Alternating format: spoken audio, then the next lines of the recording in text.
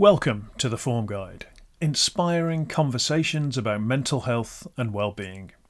This week we're chatting to Geoff McDonald, co-founder of Minds at Work and a prolific mental health campaigner. Thanks for tuning in.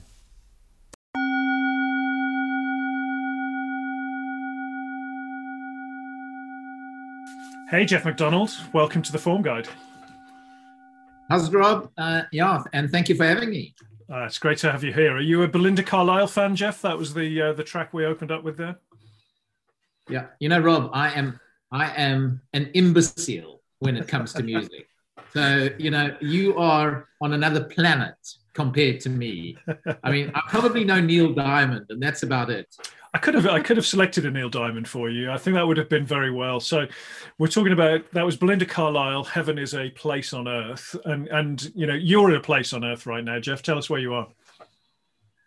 So I've currently just got back from 5 wonderful months in my home country, which is South Africa. We've got family back there. We hadn't seen them for a long, long time. So we decided to go back in December after lots of thinking about whether that was the right thing to do during a pandemic. But, we felt, look, we needed to get out. And then coronavirus hit in terms of the South African variant. I know you down in Kent, so you know what it's like to feel you've got a Kent variant, you've got a South African variant. And it became clear that it wasn't such a good idea for us to come back, and it was going to be very difficult for us to come back. So I've spent the last 5 months, but eventually returned on Sunday. And so I'm speaking to you today from my hotel room at the Sofitel in Heathrow, because I've come back from a red list country and we've all got to isolate for 10 days. So that's where I am. 10 days in the Sofitel, but you've been upgraded, haven't you? You got quite a nice a suite in the Sofitel now. Rob, it's all about being kind and nice at the end of the day. Yes, when I had the most horrendous entry into the UK, through customs, baggage hall, a coach. I landed at 9:30.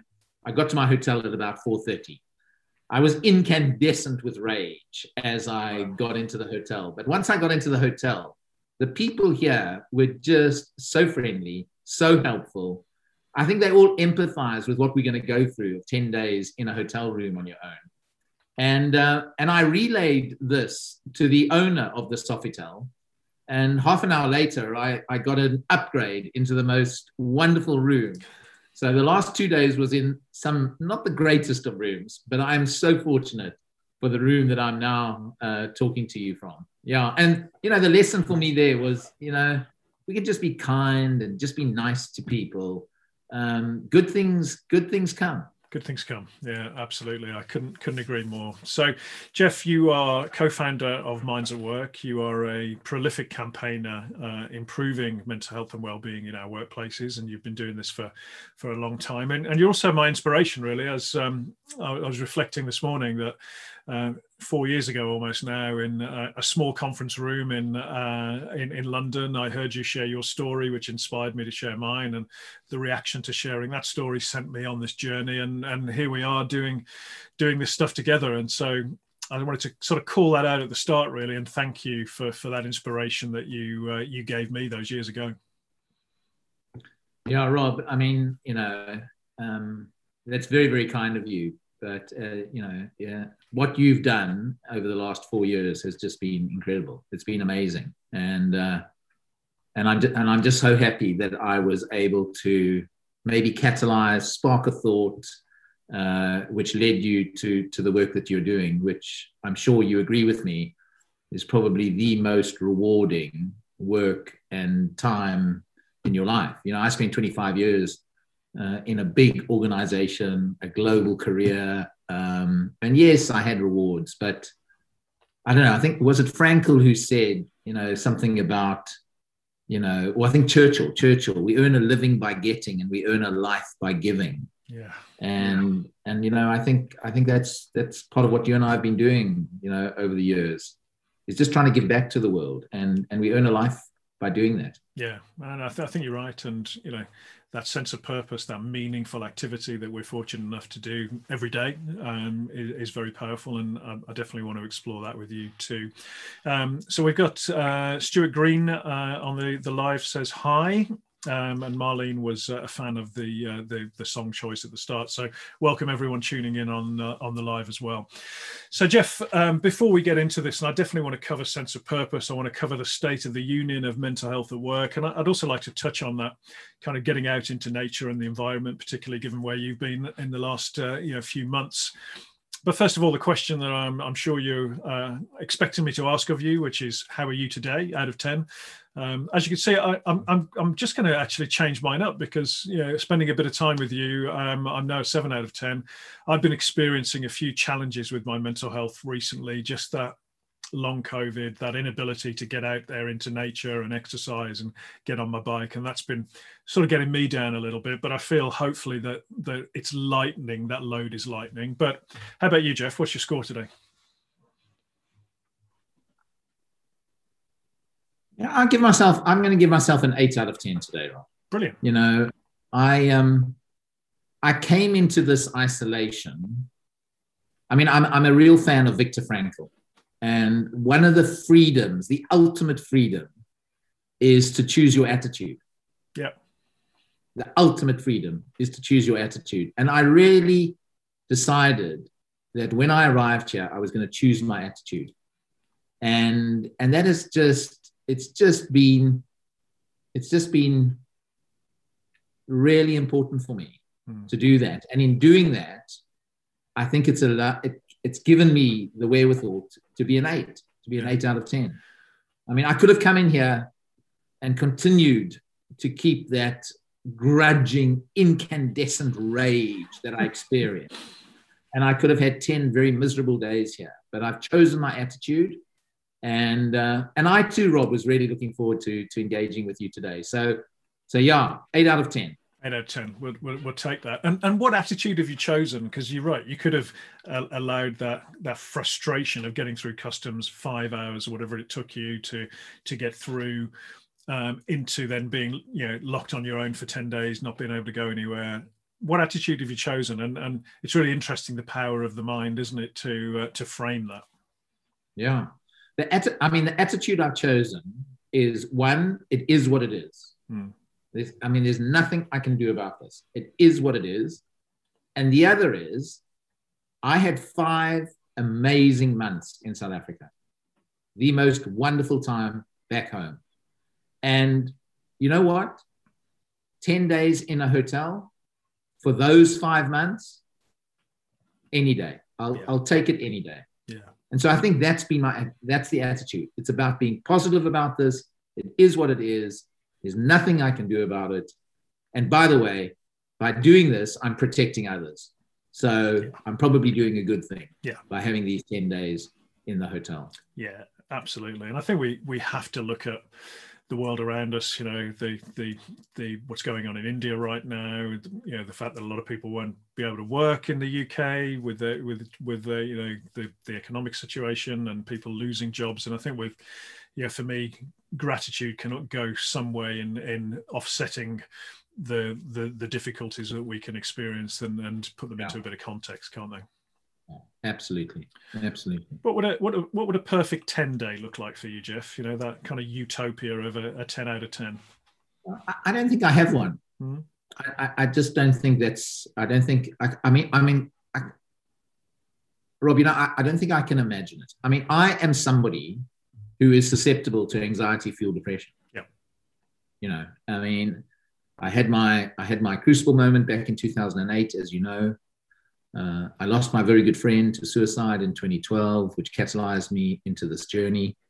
And I have had to work very, very hard every single day since my crucible moment in life to maintain my recovery as somebody who is susceptible to anxiety-fueled depression. And so there's part of me that can't actually imagine a 10.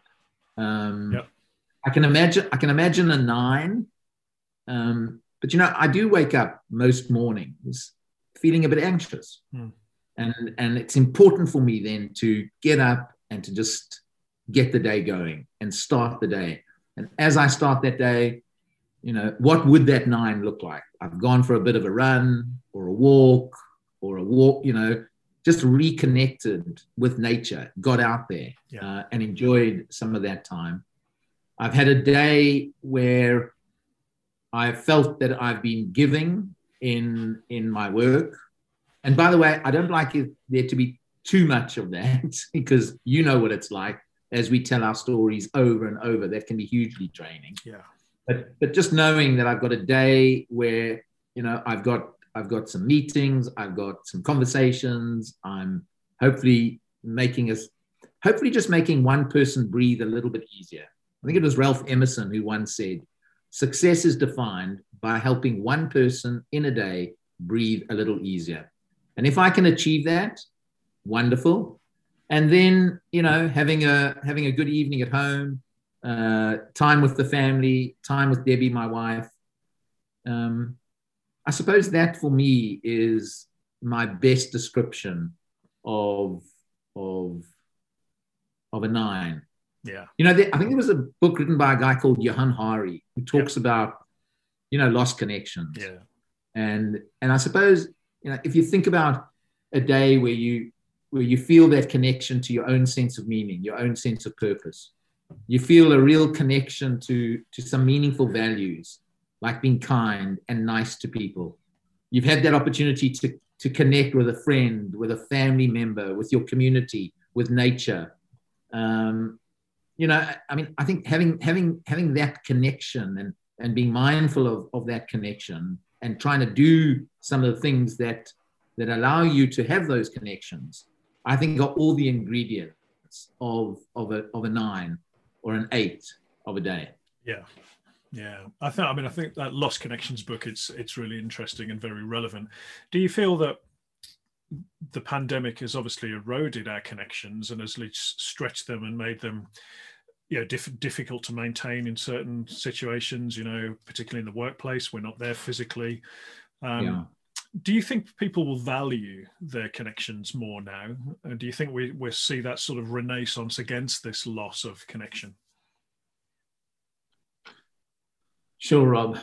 I have my days of real optimism and I have my days of real pessimism with respect to what we will do with the window of opportunity that exists as we move through the portal and come out of this pandemic.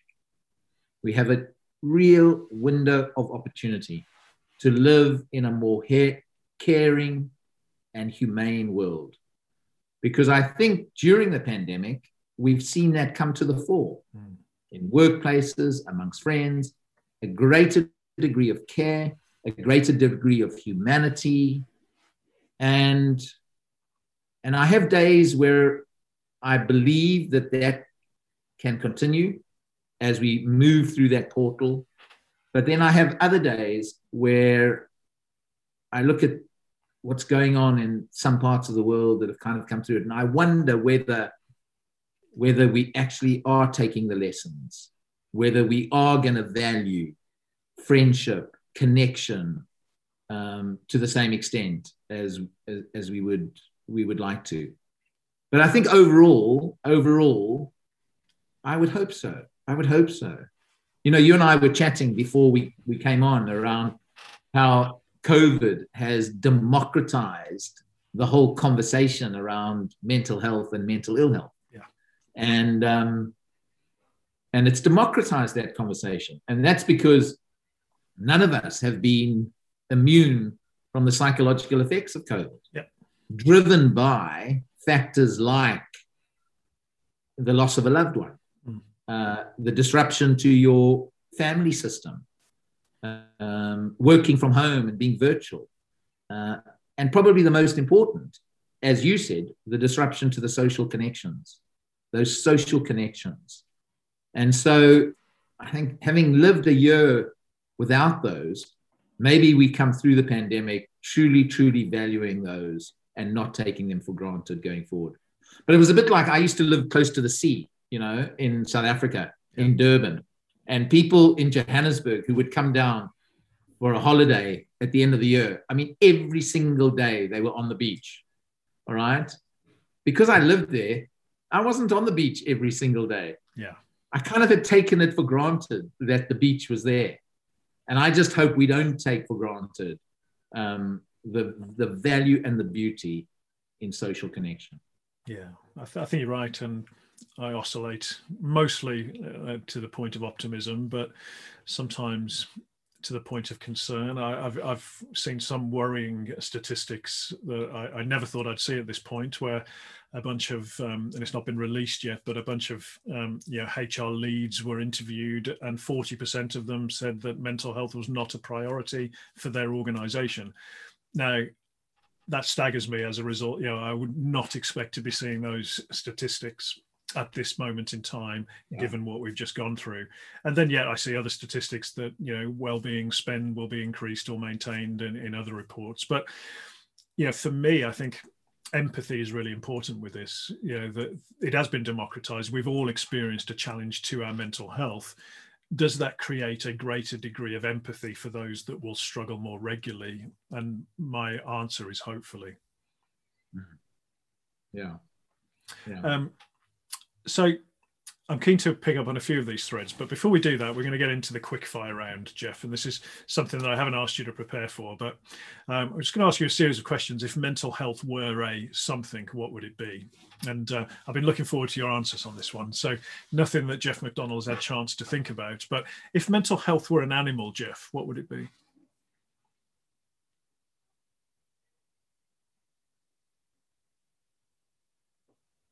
Mental health were an animal, what would it be? It would be an eagle. An eagle. I love it. Why an eagle? Because I think mental health is the most wonderful, powerful thing you can have. And when you see an eagle in the sky with those huge wings flying, and the power that that eagle has as it swoops here and swoops there, I just think it's the most wonderful sight. And, you and I, Rob, have had this conversation before. Brand mental health is the most damaged brand I've ever come across in my life. And you know what? Mental health is just a wonderful thing to have. When you and I can think clearly, we can concentrate, our cognitive ability is good. Wow, I'm telling you, it's great to have. And the more we can encourage people and have inspirational images around mental health and get them to think about how they're going to maintain their good mental health, the better. Just like we do with physical health. All the images that you see around physical health, a Nike store, chiseled whippets all over the walls. You heard me say that before. It's inspirational stuff. When it comes to mental health, there's Geoff McDonald and Rob Stevenson with their hands in their head, some black and white photograph. So an eagle soaring and being powerful in the way in which it's taking on the world. I love it. I'm with you. So that aspirational image of gaining height, being powerful, of living your potential, as opposed to kind of crawling along the ground. And no disrespect to the worms or the mental health worms out there, but the eagle, I love it. Okay, so if mental health were a color, Geoff, what color would it be for you? Bright. What's a nice bright color? So that's probably yellow. The sun brings sunlight. It brings hope. It brings growth. It's bright. It's a wonderful thing to have. Yeah, I love it. Yeah, yellow of the sun, hope and brightness. Very good. If mental health were a food, Geoff, what would it be for you? For me, it would be a top deck chocolate. Why a top deck specifically? Because I love it. I just love a top deck. A Cadbury's top deck. I just love a Cadbury's top deck. It's my nemesis in life. It's my Achilles heel. I mean, I can't go most evenings without a couple of blocks of top deck Cadbury's chocolate, and I love it. And again, it comes back to I think mental health, I love it. I think it's a wonderful thing to have. Yeah, it's a wonderful thing, and your guilty pleasure. I like it. So if mental health were a song, what would it be? We've already sort of touched on your sort of musical prowess or lack thereof, Geoff, but what song comes to mind for mental health? You know what song comes to mind? And now I'm probably gonna contradict myself, but I'll tell you the song that comes to mind. And I probably, what you heard what an imbecile I am when it comes to music. But I know that there have been lots and lots of songs sung about the power of love. Yeah. And is there a song called The Power of Love? There is a song called The Power of Love, yeah, by Jennifer Rush, if I believe. Okay. Yeah. So that is my song. And you know why that is my song? Because in my darkest moments, when I was struggling and ill with anxiety-fueled depression, the only thing that kept me alive in my darkest moments was knowing how much I was loved. Yeah. And every time I hear a song or that song, The Power of Love, I get goosebumps. Because that emotion, the most powerful emotion in the world, together with hope, were the two things that allowed me to become mentally healthy. So when you talk about a song that comes to mind when I think of the words mental health, it's a song that it relates to the power of the most powerful emotion in the world, called love. Yeah. And all of our work that you and I do, Rob, around breaking stigma, around normalizing this conversation, is that we give those billions and billions of people who are suffering in silence right now that little chance to have a conversation where through that conversation, they might experience love and hope. Yeah. And lead to a path of recovery. Yeah, I agree with that. The power of love, the power of hope. Yeah, I think there is a song, The Power of Love. We'll dig that one out and put it in the put a link in the notes for you. But you're right. You're right. It is, and for the same with me at my darkest times, it was people that I knew loved me and would be there for me that could help me through those dark times. And I think for people that might hear this that are in a dark time right now, because many will be, there is hope, and self-love is important, and leaning into those people that do love you is also important. So some good appreciation on the chat from that one. So The Power of Love, I think it's Jennifer Rush, but we'll find out. I'm not going to try and sing it to you, Geoff. I did a bit of singing the other day. Rob, you're the world's best DJ. You need to help me with these things. So that's right. So I'm a DJ rather than a singer, right? And I did do a bit of singing on this thing for stress that I put together the other day. But I think The Power of Love, it's a big ballad, right? You need a big voice for that. So I won't try and embarrass myself. But it might have been a Frankie Goes to Hollywood one. But anyway, we digress. So 2 more questions for you. If mental health were a holiday destination, where would it be?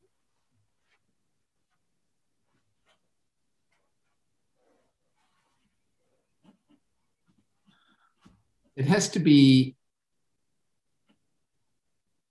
my little paradise, which is Hermanus, a little fishing village on the west coast of the Cape Province. And it's my happy place. Yeah. It's my happy place. I've just spent 5 months there.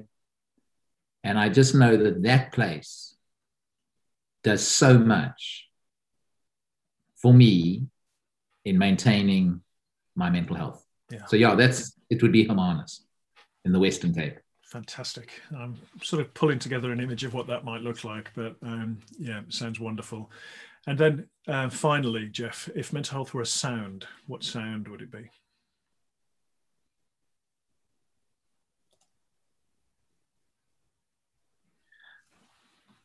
When you hear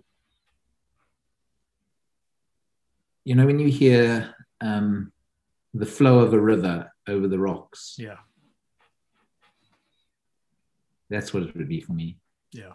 It would be that calmness, that complete attachment to being in the present, that freshness of mind that you can hear each of the drops or the bits of the water as they caress and flow over the rocks. So yeah, probably that would be the sound.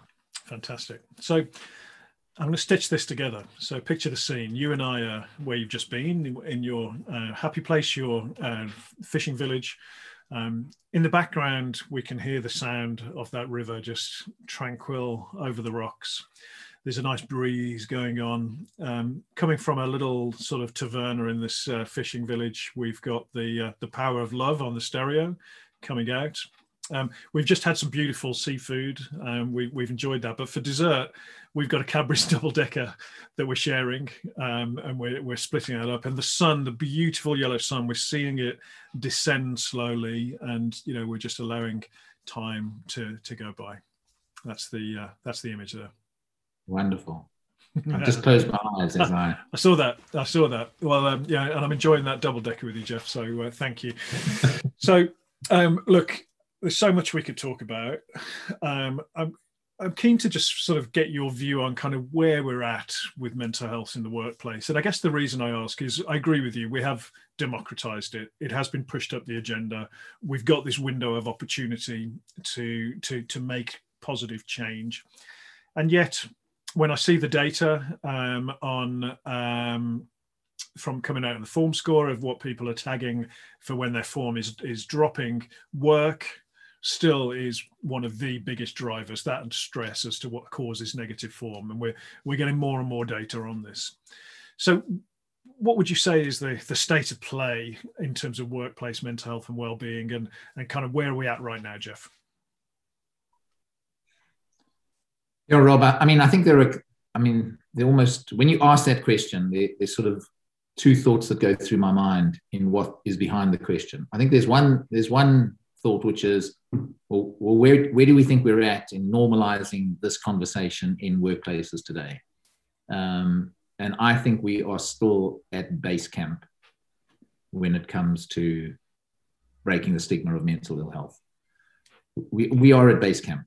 I mean, you and I know that there are some great leaders out there. There's some great organizations who are doing some really, really good work, but they're a handful. We're at base camp. And you and I know that here in the UK, Australia, and Canada, we've made some progress. But I mean, there are parts of the world, where the layers of stigma are still very, very thick and very deep. Yeah. I also think that there is the whole small, medium-sized enterprise sector where the layers of stigma are abound. Those organizations don't all have big HR functions, well-being officers that can support them. So Rob, I think we're at base camp. We're at base camp. And we actually haven't started yet to move out of base camp. Yeah. Is my view on the state of play with respect to stigma. The second thought was around, in your question, which I thought might be behind your question, is where are workplaces at in not diminishing people's lives, Rob, but enhancing people's lives? Yeah. Right? And workplaces, my experience over the last 9 years on this journey, is there are very, very few workplaces that I go into where people's lives are being enhanced by going to work. Most of those workplaces, people's lives are being diminished. Yeah. And can I tell you the only common thread that runs through all of my conversations, the only common thread is the competition that each sector has with me to try and prove to me why they are more stressed than the other.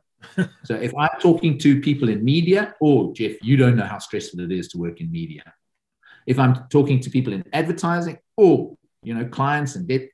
If I'm talking to somebody in the NHS, if I'm talking to somebody in a law firm, I mean, all they do is compete with how stressed their workplace is. And Rob, there's a wonderful book written by Professor Jeffrey Pfeffer from Stanford University, done all the longitudinal research. And today, workplaces, and the book is called Dying for the Paycheck. Dying, not thriving for the paycheck, dying for the paycheck. And so I think we're not even near base camp when it comes to the impact that workplaces are having on people's lives. And it's so sad, Rob, because in many ways, work should be life enhancing. By going to work, it gives you a sense of purpose. By going to work, you build community, friends, relationships. By going to work, It forces a routine for you every single day. Yet we have workplaces all over the world where people's lives are being diminished by going to work, being diminished. And I often think to myself, you've heard me say this before. We spend billions in health and safety. Guess what? It goes to keeping people physically safe at work. So if you'd asked me that question, where are workplaces at in maintaining and enhancing the physical safety of their employees? We're well beyond base camp. Yep. All right. Why don't we also want to keep people emotionally and mentally safe at work? Do I leave my emotions and my cognitive ability at the door when I walk in? No, I don't. I bring my whole self to work. So why do you want to spend billions in just keeping me physically safe? Why don't you also want to keep me emotionally and mentally safe? And guess what? When I feel healthy, when I feel energized, I perform at my best. I flourish. Yet, and the only reason we do it for safety is because it's legislated. And I just hope we don't come to the day where we've got to legislate organizations to enhance and maintain the health of people. I mean, isn't it just the right thing to be doing? That people who come and work for you, you show a duty of care, you look at the infrastructure, the ways of working in your organization, and you try and create a place where people are going to thrive. Yeah. So I don't think we are near base camp when it comes to the state of the nation and the impact that work and workplaces are having on the emotional and mental health of people. And it's interesting. So I think I'm hearing a little bit of progress, because you used to talk about we weren't in the foothills. So we've moved from the foothills on to base camp on stigma, which is good, right? And I'd agree with that. There is progress. I think people do feel more comfortable talking about mental ill health, where, as you say, globally, we're nowhere near where we need to be. And in the UK, we're nowhere where we need to be, but we're better than we were. I think there's a bit around as well. I agree that we've kind of nailed the safety bit of health and safety, and health needs to catch up in creating psychologically safe environments. But then there's this whole other bit that is around the life enhancing nature of work. And we've seen some examples like the Environment Agency, who I think presented at one of the Minds at Work events, where one of their core values is to create a life-enhancing experience for people. And what a wonderful thing to try and do as an employer, to create a life-enhancing experience. And so you mentioned that there are a few that do that well. What would you say are the common themes around organizations that kind of achieve that, or are kind of better at that than most?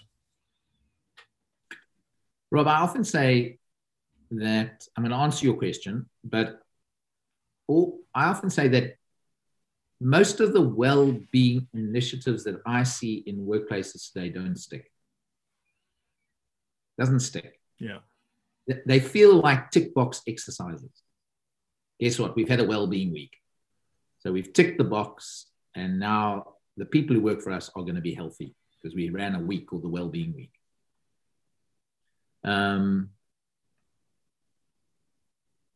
We've dedicated a lot of energy and time to mental health during Mental Health Awareness Week. And then we go back to having ways of working and workplace cultures that actually don't do anything to enhance people's mental health. All right. So why is this stuff not sticking? And I think that there are three things missing, Bob. The first is, or maybe four, I think leaders in most organizations think they are, what's the word? They are invincible. Yeah. They think they are invincible. And by thinking they are invincible, they don't think they have to care for their health. And if you don't care for your health, you'll care for nobody else's health. So I think we have this culture of leaders thinking that they are invincible. I think the second thing is, and I really do believe in a principle which says, if I can't care for my own health, I won't care for the health of anybody else. If I can't care for my own mental health, I won't care for anybody else's mental health. I think the second thing or theme is that very few organizations see the health of their people as a strategic priority. And you've heard me talk on that one as well. Yep. Why is it not a strategic priority? You know, I was in HR for 25 years, and we always used to, and people used to talk about people being our most important asset. Well, no, it's the health, the energy of your people is the most important asset. So if it's such a critical driver of performance, and by the way, COVID has proved it to the extreme, that when the world's population is not healthy, look what happens to economies, they shrink, productivity around the world. And so it's not a strategic priority in organizations. I think the third reason is there's no organization accountability, Rob. Organizations have no accountability to maintain the health of their people. They do safety, but not health. And then finally, Rob, there's no individual accountability to maintain your health, the most important driver of your performance. Individuals are in no way held accountable in an organization to maintain and enhance the most important driver of their performance, which is their health. So for me, those are the things. Those are the things that are missing. And that's why I don't think we're making the progress that we could be making in workplaces around enhancing the life of people. Yeah.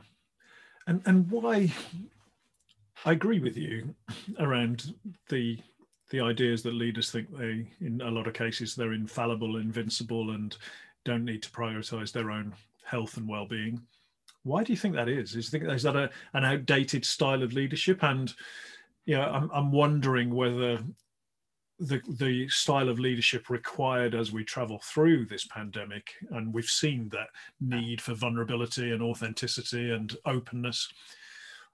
Do you think that will change? And why do you think that sort of that persona exists in the first place?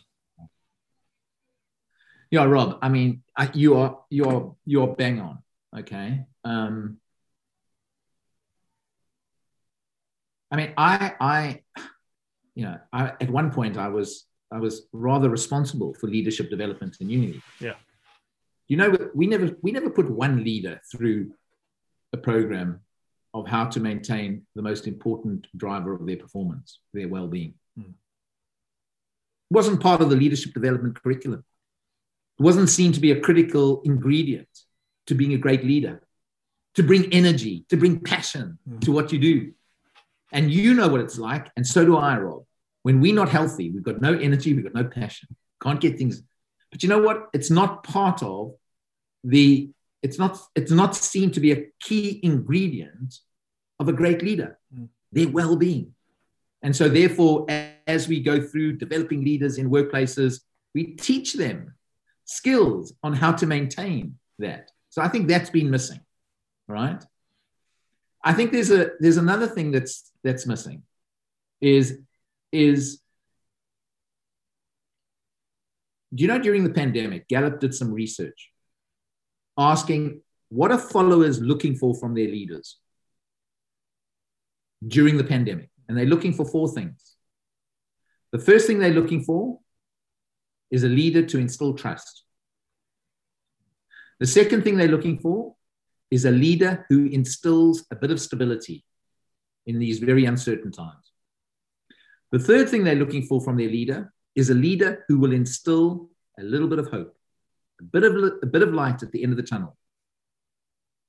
Why is the mood lifted in the UK? Vaccination, hope, bit of light at the end of the tunnel. Yep. And do you know what the 4th thing followers are wanting from their leaders? They want them to instill compassion. Compassion, Rob. That's not part of the old leadership model, a compassionate leader. We don't teach people in leadership development programs in organizations how to show compassion, how to be that compassionate leader that you were talking about. It's not part of the stereotype. It's not part of the stereotype. And so I think you're absolutely right. I think there's a huge amount of work that needs to be done around redefining the image, the stereotype the characteristics of what does good leadership look like in workplaces today. Yeah. It needs a complete redefinition. Yeah, I do agree. Interestingly, we both know John Flint, the former CEO of HSBC, and I'm chatting to John on this show during Mental Health Awareness Week next week. But I think you talked to John, and John obviously had that vision of creating the healthiest human system in financial services. But he's also a bloody good banker, right? And I think it is possible to bring the two, but I think it's rare that you have that compassionate leadership and the other skills of a leader as well. They do exist for sure, but we need more of them. The other bit that I kind of want to touch on with you, and we've sort of skirted around it a little bit, but linked to the idea of work being a life-enhancing experience, is meaningful activity and sense of purpose. And I know you know a lot about purpose from an organizational purpose and aligning that with purpose of employees. But how important is purpose and meaningful activity in that mission of creating work being a life-enhancing experience, Geoff? Rob, I think it's absolutely essential. But what I would say is we need to be careful that in creating a very purposeful and meaningful workplace, we sacrifice, let me say it differently. In living out that sense of purpose and that sense of meaning, we get so attached to it that we sacrifice also looking after our physical, emotional, and mental health. Yeah. And so for me, Rob, I work off the Warwick, Edinburgh framework, or their thinking around the drivers of our well-being. And those are our physical health at the base of the triangle, physical health. Then the next layer up in the triangle is our emotional health. The next layer in the triangle is our mental health. And the difference between emotional and mental is emotional is our feelings, mental is our cognitive ability. And then at the apex of the triangle is that sense of purpose and that sense of meaning. And I think my challenge to workplaces today is, have you put the resources in place that are going to enhance all elements of that triangle? And we've been very good in workplaces over the years to make sure there are resources in place where people can maintain good physical health. So we have bike ride to work schemes, we have gyms, we have gym membership. I mean, we've invested in that over the years. What we haven't invested in and provided resources to do is to also give people the resources to maintain their emotional health, their mental health. And very few organizations have truly wrestled with, why do they do what they do? What is their purpose? What is their purpose? Now, the reason I gave a bit of a red flag up front is my experience in Unilever. So when I worked in Unilever, the last 5 years, the most wonderful 5 years, where we rediscovered Unilever's purpose. Paul Pullman came in and we did this rediscovery of Unilever's purpose. And we spent 5 years then beginning to live that, embed it, get it into the brands. And I remember that day engaging with him and talking about the mental health of our people. And I'd got some data which had kind of looked at our long-term absence from when we started the purpose work through to, I think it was about 2012. So it was a sort of 3 or 4 year period. Yeah. And I was expecting to see that graph at least level, if not dropping, because we were giving people an organization that had a great sense of purpose. Yet the numbers were going in the wrong direction.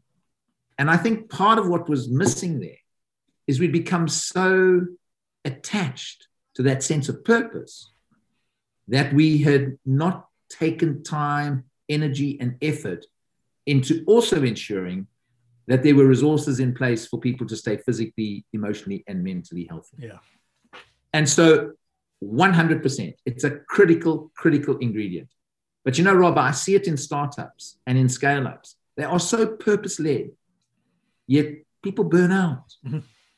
Because they want to achieve it, but they are just so purpose-led that they work 24/7 and they burn themselves out. And they don't take time out to look after themselves physically, emotionally, and mentally. Yeah. And so, yes, I think it's important, but be careful that it doesn't become all-encompassing. Yeah, and look, I can relate to that both as a purpose-driven individual and somebody that is working with a startup in terms of form score. And I don't get it right all of the time, and my watchword is balance, right? And I have to step back a lot, and I have my wife Mary reminding me of that. Send my regards, by the way. I will do, Geoff. I will do. Reminding me of that on a regular basis, and I don't always get it right. But you're right, meaningful activity is important, but not at the expense of the other drivers of form or pillars of well-being. Thanks to Jack Green on the chat. A lot of knowledge between us. We're doing our best, Jack. We're doing our best. It's me and an old mate chatting about stuff we're very passionate about. So, Geoff, I'm conscious of time. I want to get into one more theme with you over the next few minutes, if I may. And clearly, we've got Mental Health Awareness Week coming up, and I agree that we should be developing awareness of our mental health and well-being all of the time. But I particularly like this theme for next week, which is nature and the environment, and embracing that. And I think it's a great theme for right now. But on the sort of subject of that, I was just keen to get your experiences of being in nature on the Minds in the Wild trip. And again, I've got a Minds in the Wild trip planned to Jordan in 2022, which I think is brilliant. And I think it's actually quite timely, notwithstanding the difficulties of travel and whether it's possible right now. I think it will be next year. But tell us what Minds in the Wild's about, and particularly your experience of that trip. Was it Ecuador you went? Yeah, Rob, it was. I mean, it was, and it was with who was with? It was HSBC, I think. That's right. We did a session, where we took some leaders from HSBC out to Ecuador, and I mean, just a bit of context to that, and how I kind of got involved in it. But they wanted me to go and do some talk prior to the trip because they wanted to raise some money for a mental health charity, and I kind of thought, I mean, I can't fly all the way to to there just to do a 40-minute talk. But what I will do is, could we use the 5 days that you are trekking to do three things? The first is, yes, to raise some money for a mental health charity, which you want to do, which is great. The second thing is, could we use the 5 days to really get people to truly reflect on their well-being and give them some tips, some thoughts, and some ideas on how do they maintain the most valuable asset they have in their life, which is their well-being. And then thirdly, could we make sure that when they leave the trip, every single one of them is an agent for change in going to break the stigma of mental ill health back in the workplace that they've come from. And so that was the proviso in terms of going out and engaging. And Rob, building in those moments while we were out in nature, where people were able to just completely be themselves, where they found it safe to be able to walk with somebody and just talk, where others felt that they could just walk and just listen, where there was no distraction in terms of a mobile phone, a laptop, an email. And there was just a complete connection and a feeling of being present.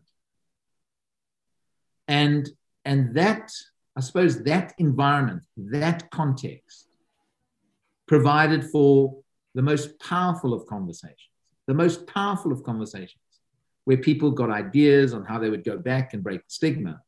But it also provided opportunity. I had time where I just walked on my own, and it just gave me time to reflect on my own well-being, my own health.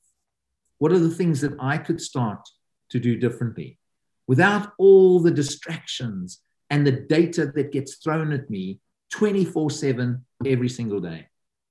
And so, Rob, I think that, your idea and your theme around using next week and the importance of connecting and truly reconnecting with nature, I think it's a wonderful, wonderful theme. And I think it's something that is critical. It's a critical ingredient in maintaining good mental health. And I look at young people today, these young kids who are so addicted to social media, to their screens, and who are just not getting out there and appreciating, the colors of the leaves, the brightness of the sun, the sound of the wind, as a moment to just be in the present and to just relax and turn that tap and allow some of those stresses to just disappear as you're in that moment of being present and close to nature. Yeah, fantastic. Well, hopefully we'll be all getting back out into nature together, connecting, building those connections. We'll put some details of our potential trip to Jordan. And I think there's something special around, panoramic views, side by shoulder to shoulder conversation, creating safe, non-threatening spaces to inspire people to go and, as you say, become ambassadors for change back in their workplace. So it's a great thing. So Geoff, thank you so much. One last quick question for you. If you give us one piece of wisdom, one well-being nugget, we're curating a series of well-being golden nuggets. What's the one thing that you would advise people to do in looking after their well-being? Make time for your wellness. Because if you don't, you might one day be forced to make time for your illness. Indeed.